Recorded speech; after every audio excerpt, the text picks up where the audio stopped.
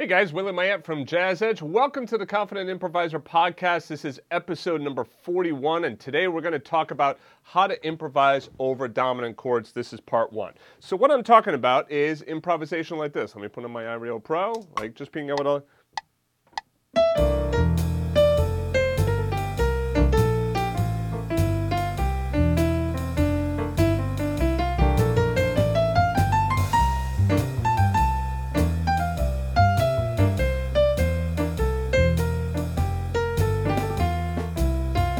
All right, so how do we improvise over our dominant chords? All right, so the first thing is we want to understand that when we're improvising, typically we're going to be playing those rootless chords or maybe a bass line or something in the left hand. So depending on what you're going to do in your left hand, it might kind of change around your improvisation a bit. Right? What I mean by that is if you're playing the left hand rootless chords, you might find that some of them kind of get in the way of your right hand. Whereas if you're doing a bass line, you might have a lot more room in between the hands. So with that in mind, pay attention to what I wrote out here, and that is that you need to sometimes change the octave of the hand, either the left hand or the right hand. So in this example right here, you see I have...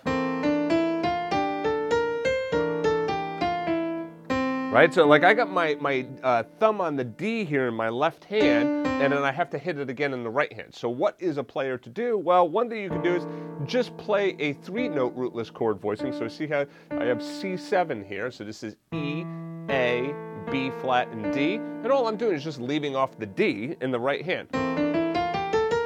And when I come up to measure 2 here, I hit the B flat, right? I can go ahead and bring that D back in.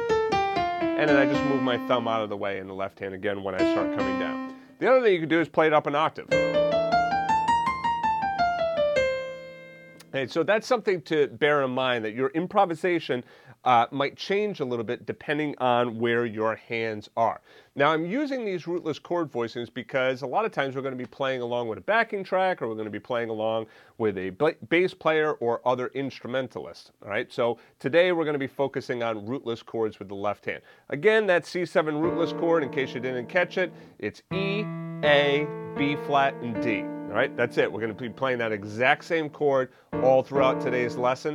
So those are the notes. You can go ahead and get those down with your left hand. Notice I'm using all my fingers except my fourth finger. My fourth finger is not being used. Also notice what I said here. Check out episode 27 on target notes, okay? So if you have not looked at that episode on target notes, we're going to be talking about target notes today, so make sure you understand what target notes are. And lastly, that left hand rhythm, if you want to change that around, you can go ahead and change it around. You can get kind of a comping rhythm there. All right, so this is just your basic Mixolydian scale run. Right, so you're just going up and down the Mixolydian scale. Why the Mixolydian scale? Well, that's a scale that works perfectly for dominant 7th chords. Basically, it's your major scale with a flatted 7th. Now, typically a lot of students are like, okay, well, what scales do I use to improvise over a dominant 7th chord? And I'm here to tell you that you could pretty much do almost anything, right? It really depends on the tension and release, and it depends on your target notes, right? So, for instance, check this out. I could put on my dominant 7th improvisation shed here.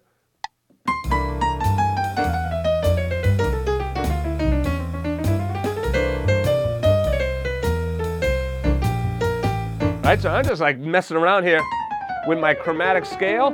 I could do all of my chromatic notes. Obviously, when I hit a B natural, it's not going to sound all that great, but if I'm doing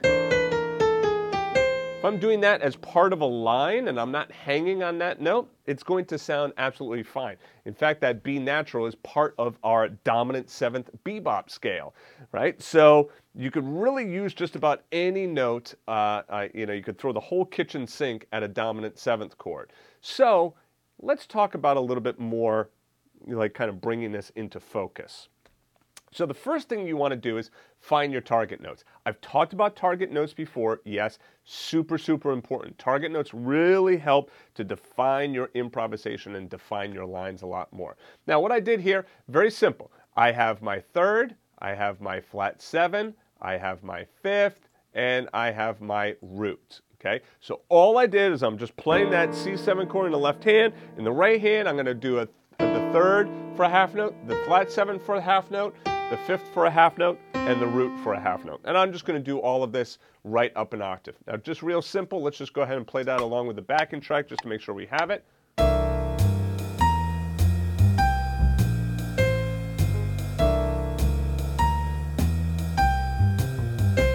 And now the stronger of these notes, the stronger of these target notes is most definitely the 3rd and the 7th. Okay? The 5th and the root are weaker notes, meaning that the 5th and the root don't really define the chord that much, whereas that 3rd and the 7th really define the chord. Okay, so now you get your target notes. Now it's a matter of, let's start to fill them in. I got 2 exercises here for you.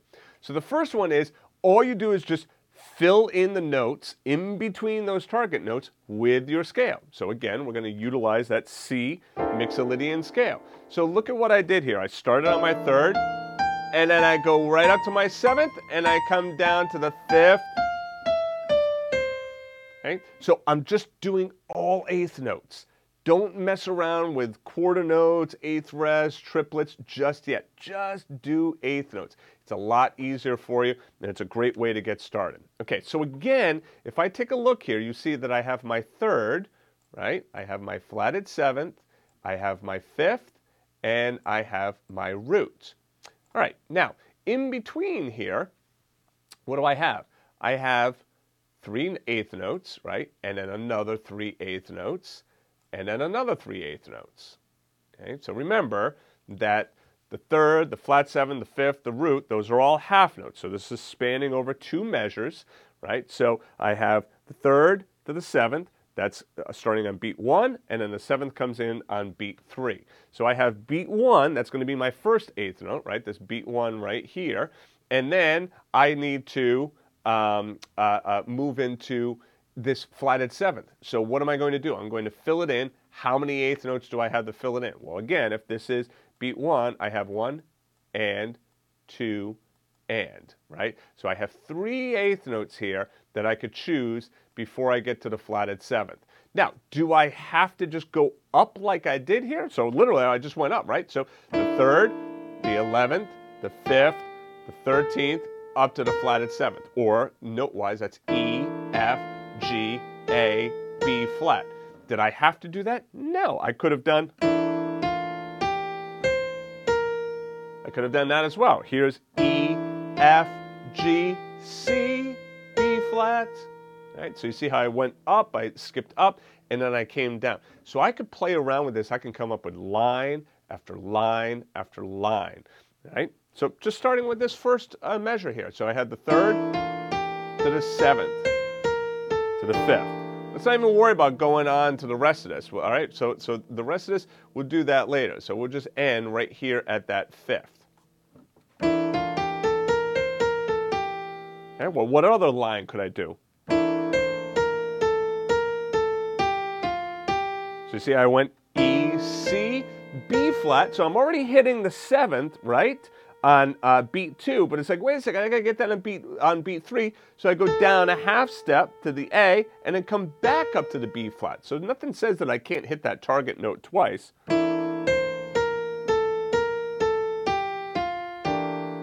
Okay. What if I did E, E, D, C, B flat, then to my 5th?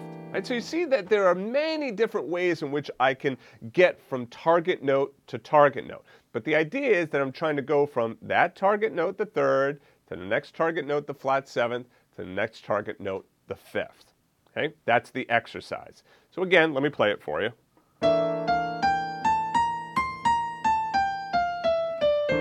Now, fingering-wise, this is where you're just going to have to figure that out as you go, okay? And that's important because nobody can tell you the fingering for improvisation, right? It's the kind of thing that you just have to kind of learn it as you go.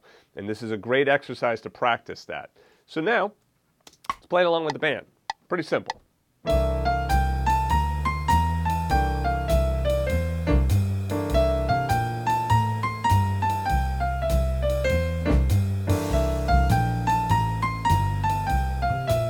So I'm starting thumb. I'll give you the fingering that I'm using. 1, 2, 3, 1, 3, 4, 3, 2, 1, crossover, 4, 3, 2, 1. That's just a real quick fingering that I came up with here. You can also do 1, 2, 1, 2, 3, 4, 3, 2, 1, 4, 3, 2, 1. All right, so whatever fingering makes most sense for you, you're going to figure out that fingering on your own. All right, now, example 2 here. This is where it starts to get fun. Free form. Okay, so free form, try finding a chord tone every 2 beats. So here's an example here, and you can see again, I have now the 5th, I have the 3rd, I have the flatted 7th, and then I'm going to my root. So let me play it for you.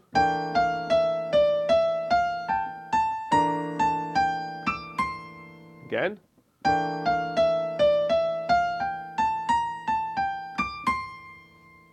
One more time. So this is G, F, E, D, E, F, G, A, B flat, A, G, D, C. Okay, along with the band.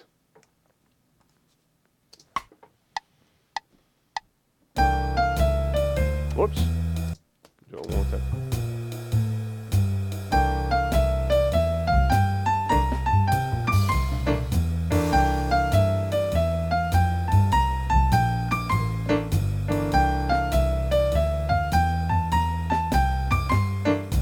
All right, so there's an example of like I just kind of moving between different target notes. So now these have all been written out, and what I did was I gave you space here that you could write out 2 of your own.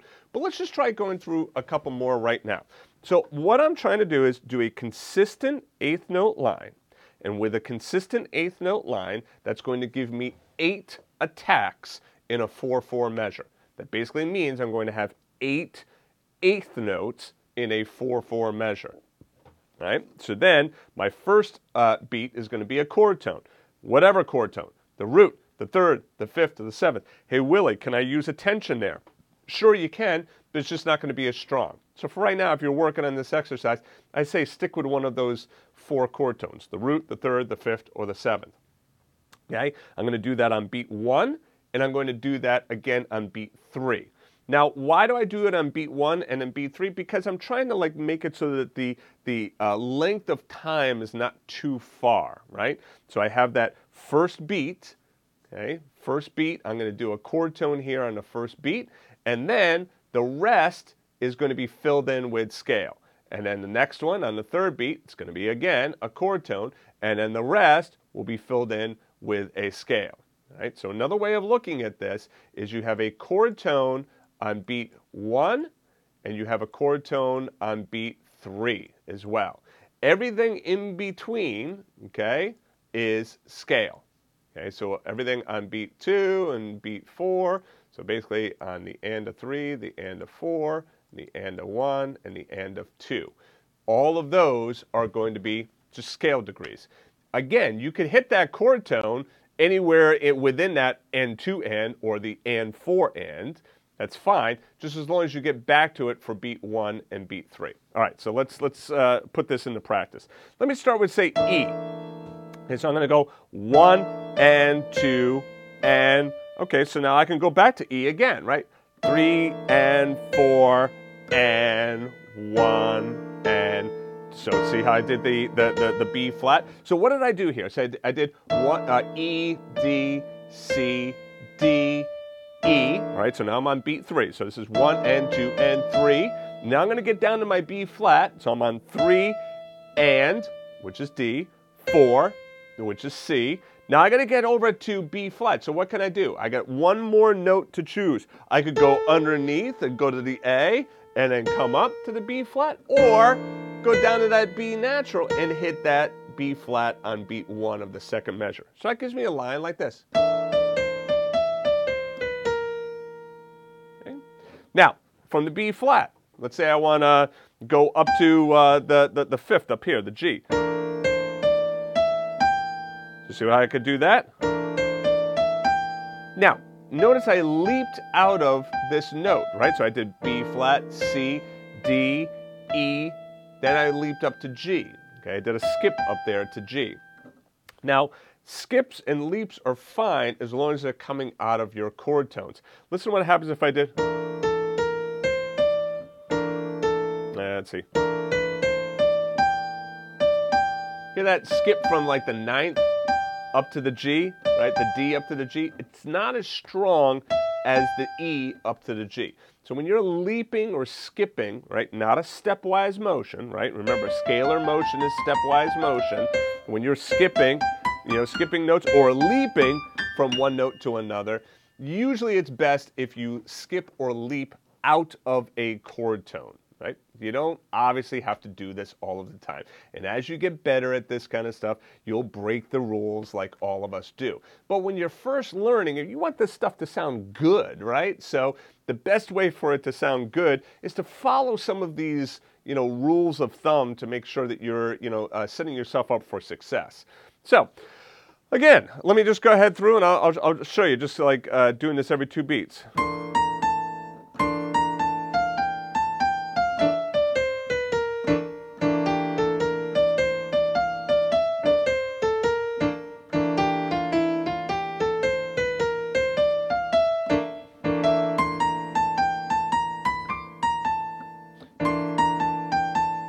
Oops.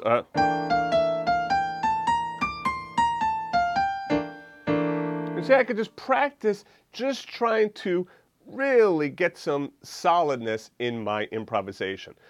Why is this important, right? And why am I just doing so much teaching on target notes and having that solid line in your improvisation?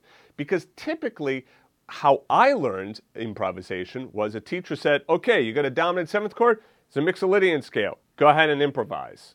Well, okay, great, but what notes do I choose, right? What rhythm do I use? All right, we're taking away the rhythm question right away. It's all 8th notes for right now.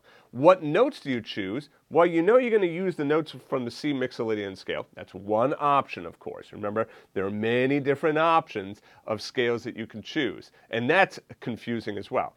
So I know I'm going to use the notes of the C Mixolydian scale, but what notes am I going to start with, all right? And what notes am I going to use in my solo to make it sound good? That's where those target notes come in, right? You start with the target notes, you try and get between target note to target note to target note, and what it does is it creates a solo that, you might not be blowing the doors off, anyone's house, with your solo, but it's going to sound good. Right? It's going to sound good. It's going to sound all right. Whereas I could also just go ahead and improvise like this and just simply say, all right, this is C Mixolydian scale.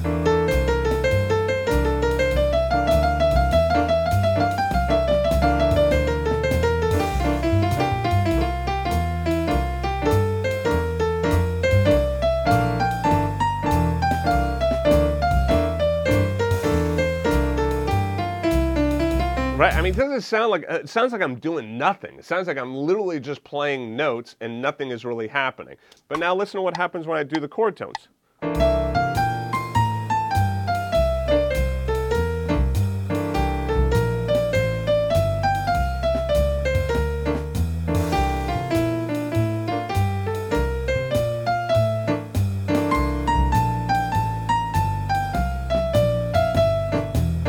And every now and again, I'll hit the wrong note on a downbeat. One time I hit the F because I just kind of ran out of notes there, and I didn't want to put any chromaticism in just yet.